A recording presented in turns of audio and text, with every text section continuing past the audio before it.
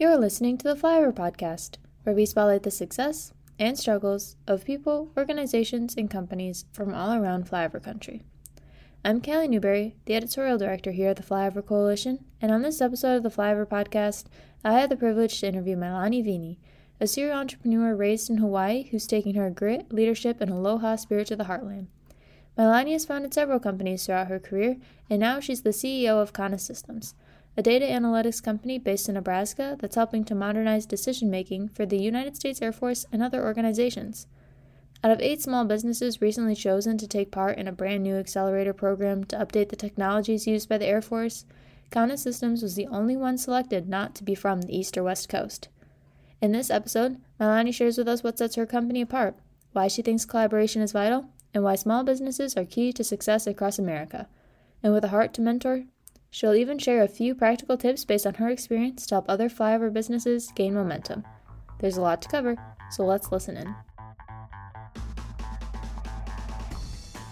Well, Mailani, thank you so much for joining me today on this episode of the Flyover Podcast. I am so excited to learn about your story. After I read it in the Journal Star, I thought, man, this is a perfect fit for the Flyover Coalition and everything that you've been able to do. And now you're working with the Department of Defense for the United States, which is a huge deal.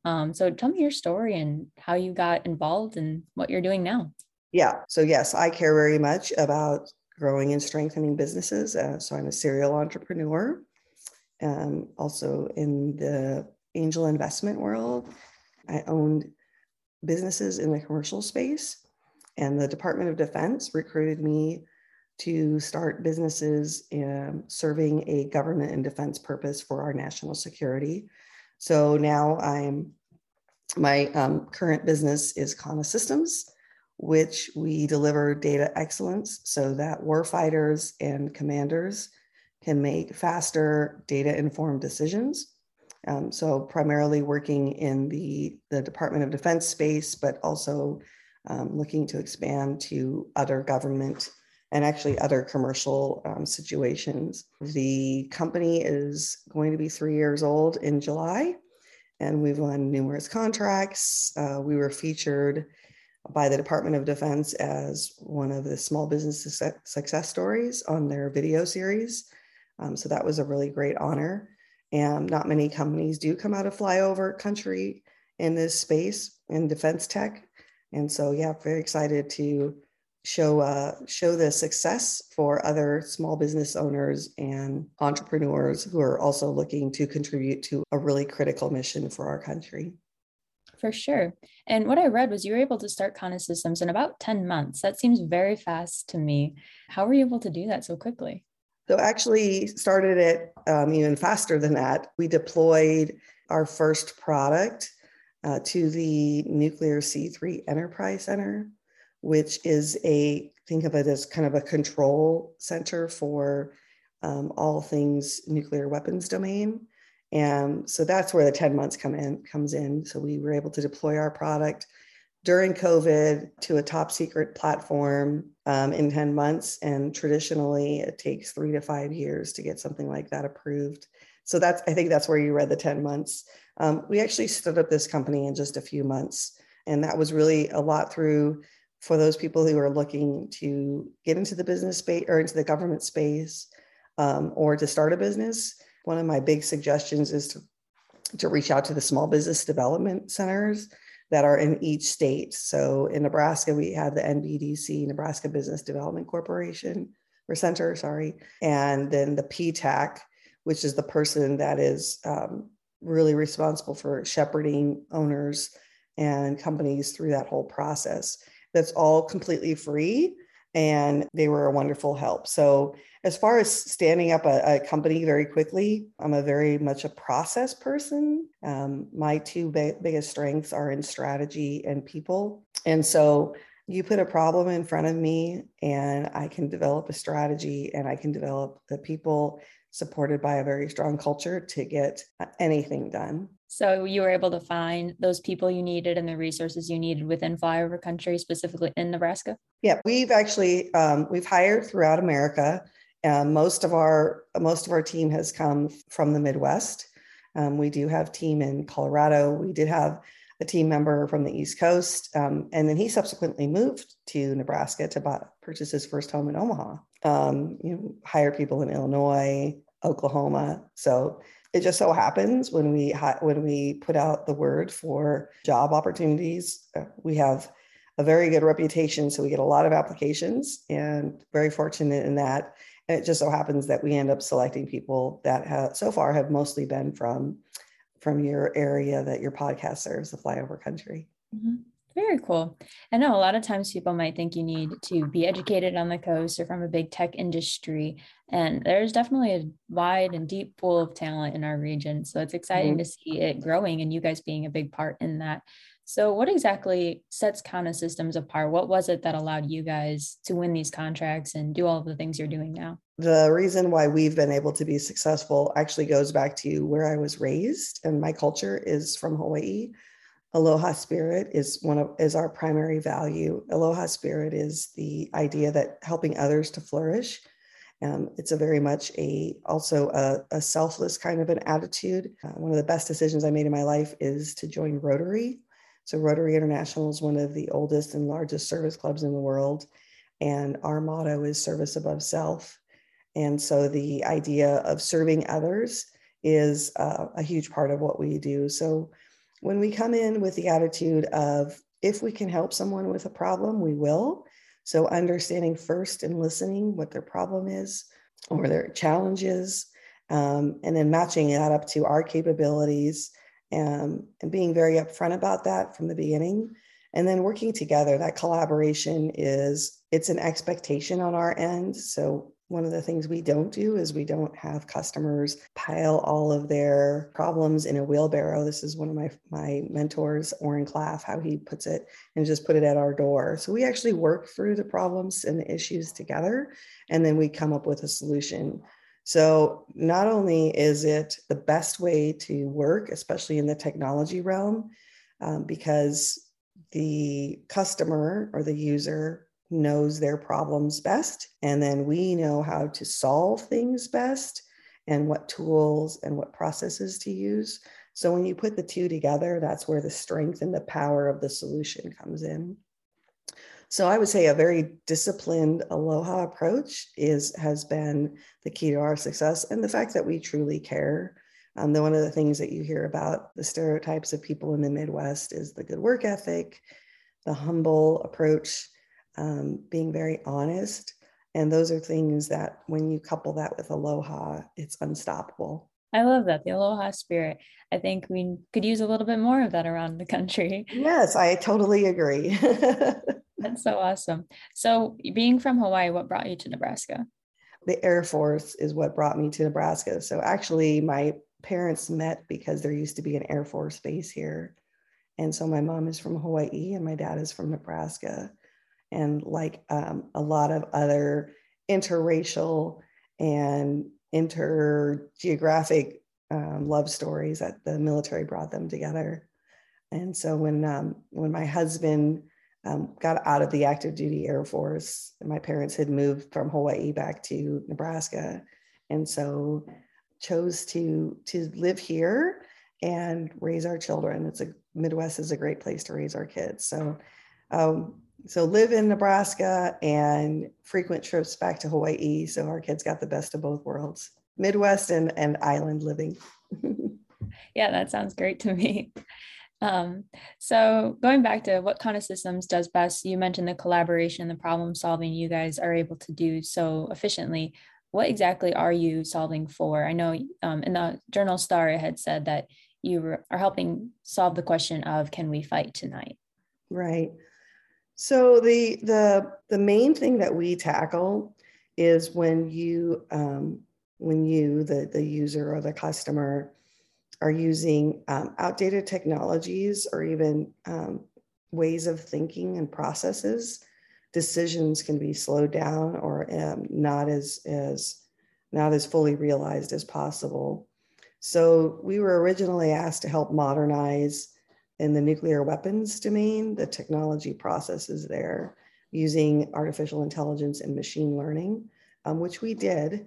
But the basis for any kind of AI ML work is really great data, quality data, data governance. There's a lot of words with the word data in it, data engineering, et cetera. So that really resonated with us. So think of before we can build a spectacular building or house, you really have to have a strong foundation.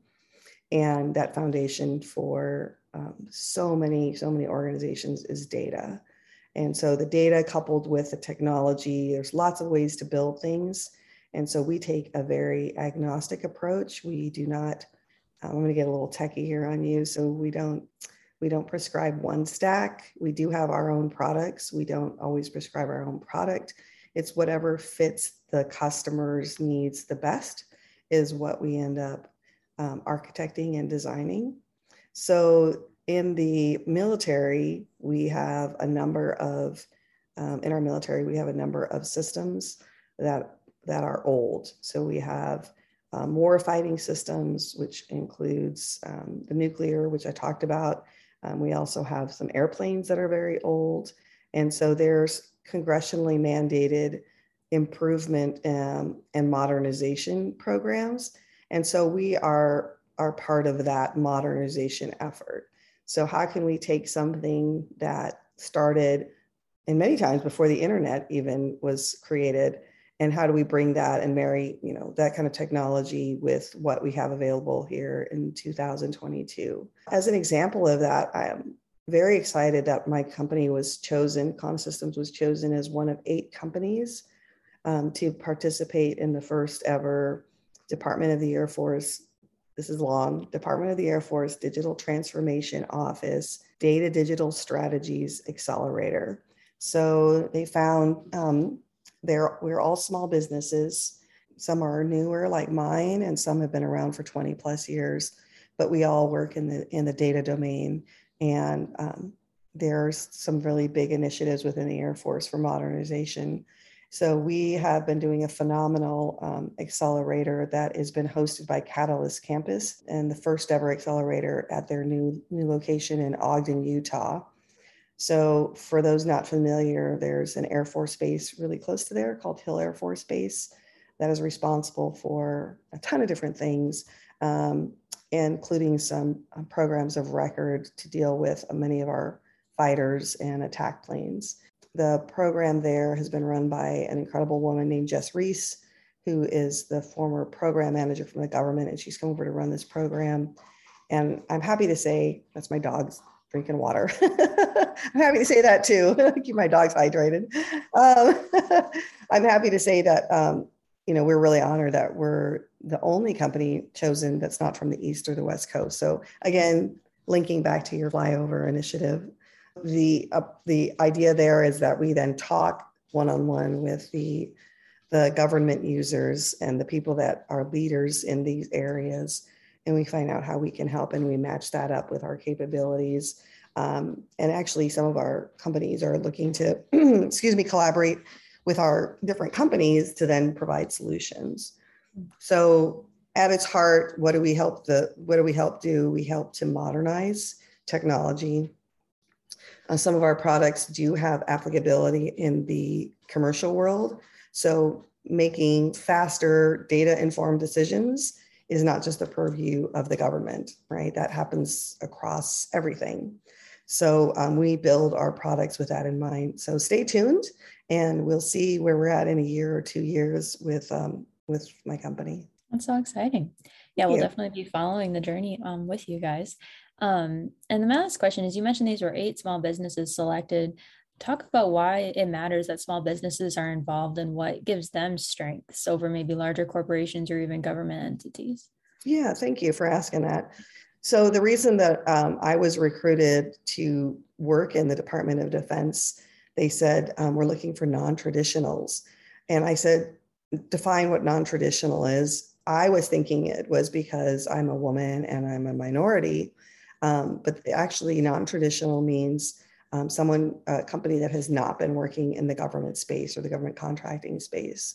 So they were specifically looking for that. However, I do want to make a note. So to all the underrepresented communities out there, so women, minorities, et cetera, yes, would love to talk with you. I love to mentor. If you look at my LinkedIn, that's one of my favorite things to do. So we need more small businesses throughout America that care about these problems, and we need them from all different groups. So the reason for small businesses is that historically, the innovation has come from small business, right? We are able to maneuver quicker. The very tried story is, it's much easier to turn a speedboat than it is to turn an ocean liner. So that is absolutely true. And in many times we can partner with medium-sized and very, very large companies. So the idea is that America can get the best of all of those. The government came out with a program called SBIR and STTR. So SBIR is Small Business Innovation Research, knowing that small business is a catalyst for innovation and modernization. So they actively reach out and fund those companies that can bring technology and products to the government in a way that they can receive non-dilutive contracts, which is a really big thing. So for those companies that are looking to raise money, this is the government awarding contracts for actual work. So small business is exciting. It's not for everyone. You definitely have to be gritty. That's our company's two values: aloha spirit and grit. Those two together. If you don't have grit, I don't think you can really survive in this kind of an ecosystem. So yeah, those are two very important values for sure. I feel like sometimes grit can be overlooked. Like you have to realize like there's so many little things that have to be done in order to accomplish a lot of the bigger things. And you have to have a lot of endurance. A lot of endurance. And then when somebody tells you no, or there's a roadblock or a barrier, if it's something that's important and worth doing, you'll find a way to work around that to get to the end goal. And so when we had the pandemic and obviously working with top secret data, that was a blockade. But we figured out how to maneuver around that with the government as our partner.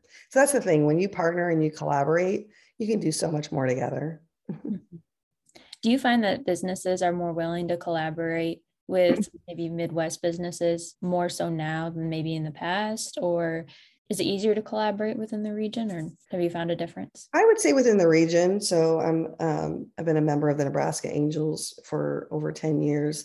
I would say yes and no. We're still very much stereotyped into certain segments. And so there's a reason why only one of the 8 companies was chosen. One, I don't know how many other Midwest companies applied, or companies from the internal, not just Midwest, internal to the United States.